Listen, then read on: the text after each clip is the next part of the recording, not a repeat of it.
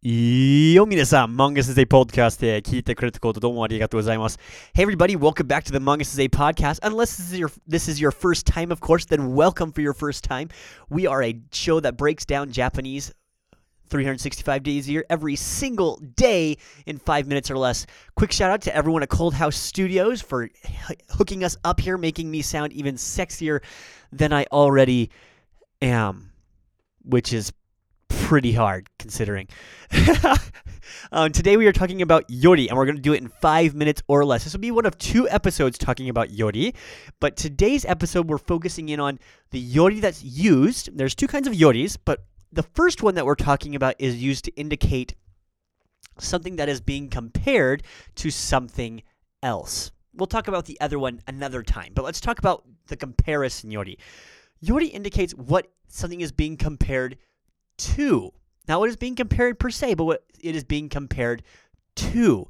So if we're talking about Japan being compared to Korea, for example, we would be Kankoku wa Nihon yori, and then it would be whatever we're talking about. So Korea is compared to Japan, and then would be our topic, following at the very, very end. And it could be a positive thing, or it could be a negative thing. Yori simply indicates what is being compared to. All right, and you can use an adjective after it. You can use another verb after it, whatever you like to use for the comparison. For example, if I said, 田中さんは私より速く走られます。Tanaka-san can run faster than me. Tanaka-san is what we're talking about. Tanaka-san wa, right? But watashi yori is what we're comparing it to. So we're comparing it to my speed and hayaku hashiremasu, or being able to run, right? Sometimes you'll also see yori with a mo afterwards. If the mo is there, it doesn't change the meaning.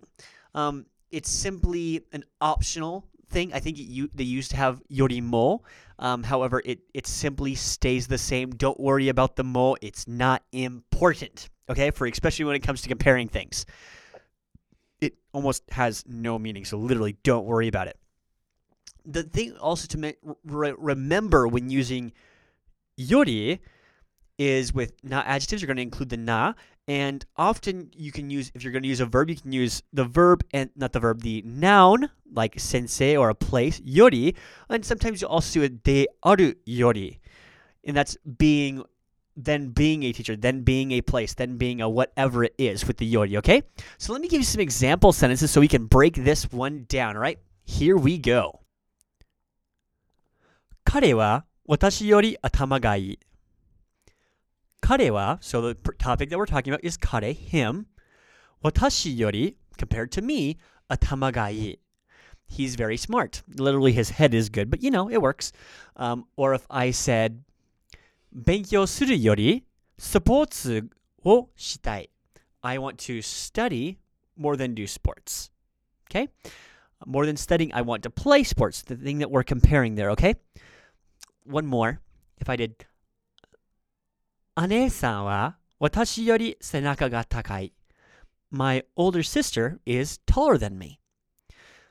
Remember, when using yori, the thing that you're comparing to is going to have the yori attached to it. And the thing that you're talking about is usually going to come before it and either be marked with a wa or a ga. Following it can either be an adjective, like we did here a couple times, or it could be a verb, like shitai, which is what you want to do. Compared to sports, I'd rather study.